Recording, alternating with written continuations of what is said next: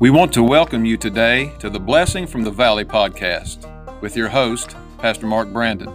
Join Pastor Brandon as he takes a new look at the old book, the Bible.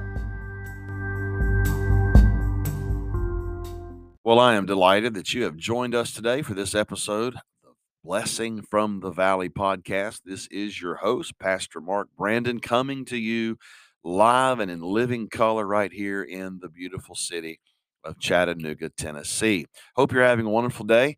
We have been looking at a little series of a thought that I've started. I think this is the third episode, and we're just looking at this little thought in the book of James: count trials a joy. And we've been looking at that. We're talking about the verse in James chapter 1, verse number 2.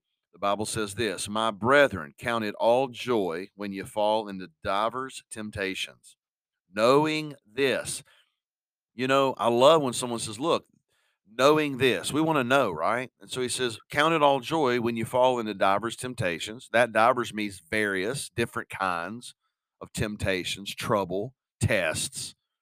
Knowing this, that the trying of your faith worketh patience. Now, I talked to you on the last couple of episodes. We just kind of gave some introductory thoughts, but then we were talking about how that trials actually helps us. We grow because it reveals who we are. We dealt with that subject on the last episode. Today, I believe why we should count trials of joy, because we understand trials grow us, not only revealing ourselves, but we grow in being able to receive strength. I gave to you the example of Jonah. Jonah had a storm in his life. Why did he have a storm in his life? Because God brought that storm in his life to wake him up and to reveal to him who he was. He was running from God. He was in rebellion to God. And you know what? Jonah was perfectly fine. The Bible said that he was in the bottom of that ship sleeping. So God sent that storm to wake him up, to really, for him to realize where he is. And so storms does that. Trials, temptations does that for us. Because like I said, sometimes in our pride and in our own eyes, we don't need any work. We don't need any help. You know, we're there. We have arrived. But let me just give you a little tip. You've never arrived.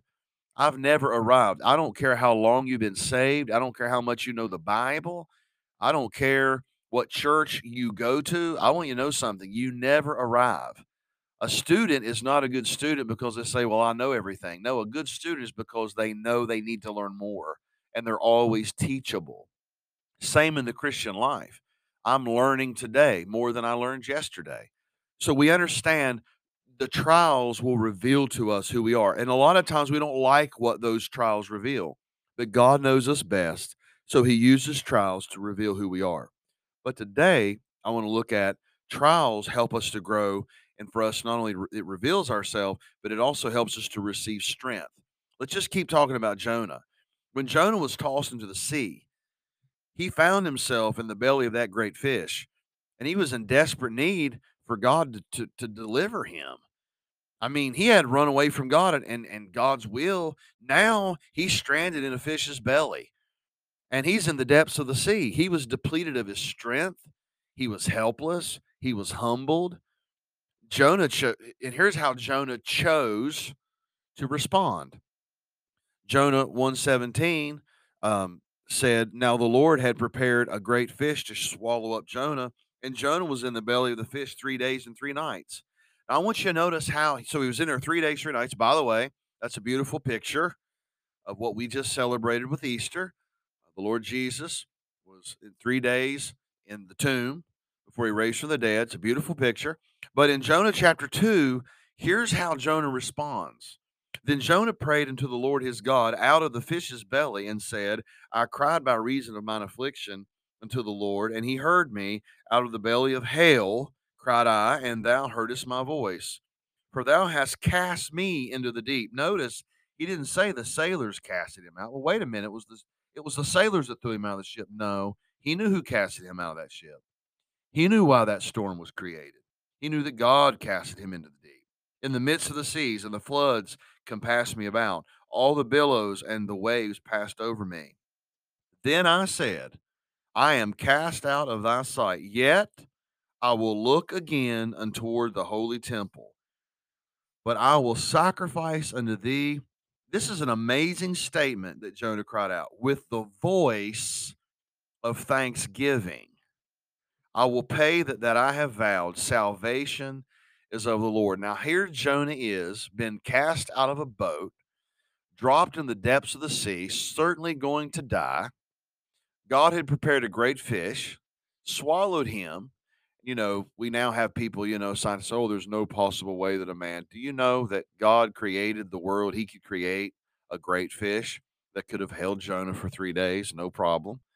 But here's what's amazing to me. He said in his prayer, I will cry out unto thee with a voice of thanksgiving. Wait a minute. He's thankful that he's in the middle of that belly of that whale. See, here's what's happened. Jonah realized that his safety, his preservation of life had come from God and that God was merciful to him and didn't kill him. I mean, he could have drowned, but God allowed him, even in his rebellion, he loved him and he preserved his life. And here's what Jonah knew. He knew that God had the power to rescue him from his plight, from his death, and he cried out to him for help. And God listened to him. He hearkened unto him. Why? The Bible said that the Lord spake unto the fish, and it vomited Jonah out on dry land. And buddy, I'm gonna tell you right now, as soon as he hit the ground, he went running to Nineveh. But look, here's the point: growth does not come about from a life of ease and comfort. Boy, I wish a lot of parents would get a hold of this with their children today. Growth does not come about from a life of ease and comfort. Why does bodybuilders get big?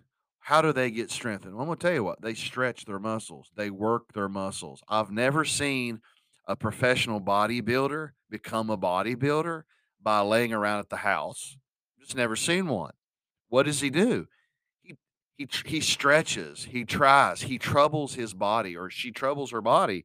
Why? Because growth does not come about from a life of ease and comfort, but we wish it was. But here's the thing: the pain of trials trains us, trains us to trust God and rely fully on Him. Look, trials are often unwelcomed. I don't think I've ever welcomed a trial in my life. I'm going to be honest with you. I've never really welcomed trouble into my life. And if I was to tell you, there's a lot of things that's happened in my life that I just be honest, I wish they wouldn't have happened. But I'm telling you now, on the backside of that, I wouldn't take anything for them. Why? Because they're necessary, and ultimately they have been for my good. See, we are able to count trials a joy because of the good they bring. It's an opportunity for us to grow. Think about it. This growth is always worth the trying. Look, you think of professional football players, basketball players, baseball players. These people did not become good at what they do by just sitting around and hoping it would happen. No, they've stretched their bodies. They've tried. They've put effort in it. There was some testing going on in their body. And you know why they did it? Because they knew that it would be worth it in the end. And see, here's the thing. Many times we don't like our trials. We don't like these unwelcome trouble. But look at it like this. It's always worth the trying of our faith. It will work good in our lives. It will help us to be patient. It will strengthen us. It will mature us. And I know it's often unwelcomed, but we're able to count trials of joy. Why? Because it's just simply the good that it causes. It strengthens us. And so I hope and pray today that if you're going through some type of storm or some type of darkness in your life, I pray that God will help you to count it a joy. Let me leave you with this little story, little illustration. A young man worked hard to establish himself as a peach grower. So after months of intense labor, he was pleased to see that his peach orchard was blossoming, and they were blossoming beautiful. One day, an unexpected frost came and killed all of his peaches. The man began to skip church one Sunday after another, and his preacher decided to pay him a visit to find out what the reason was going on and why he wasn't coming to church. So he went to the young man, and the young man said, well, I'm not going to church anymore. How can I worship a God who cares so little for me that he'd let a frost destroy all my peaches. That old preacher just paused in silence, looking at that young man with gentle eyes, and said tenderly, God loves you more than he does your peaches. And he knows that while peaches do better without frosts, it is impossible to grow the best men without frosts. See, his object is to grow men, not peaches. So if I'm speaking to men today, God's trying to grow you. If I'm speaking to a lady today, God wants to grow you. How does he grow you? How does he stretch you? How does he mature you? How does he make you dependent upon him? Trials, tests, storms, trouble, stretching, not ease. So the Bible says we're to count all trials a joy. Why? Because he certainly reveals ourselves, but also he reveals that we have to have his strength. God bless you. Have a great day.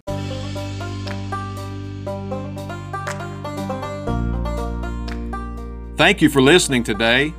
Our prayer is that this episode was a great encouragement to you, and we invite you to join us again next time for the Blessing from the Valley.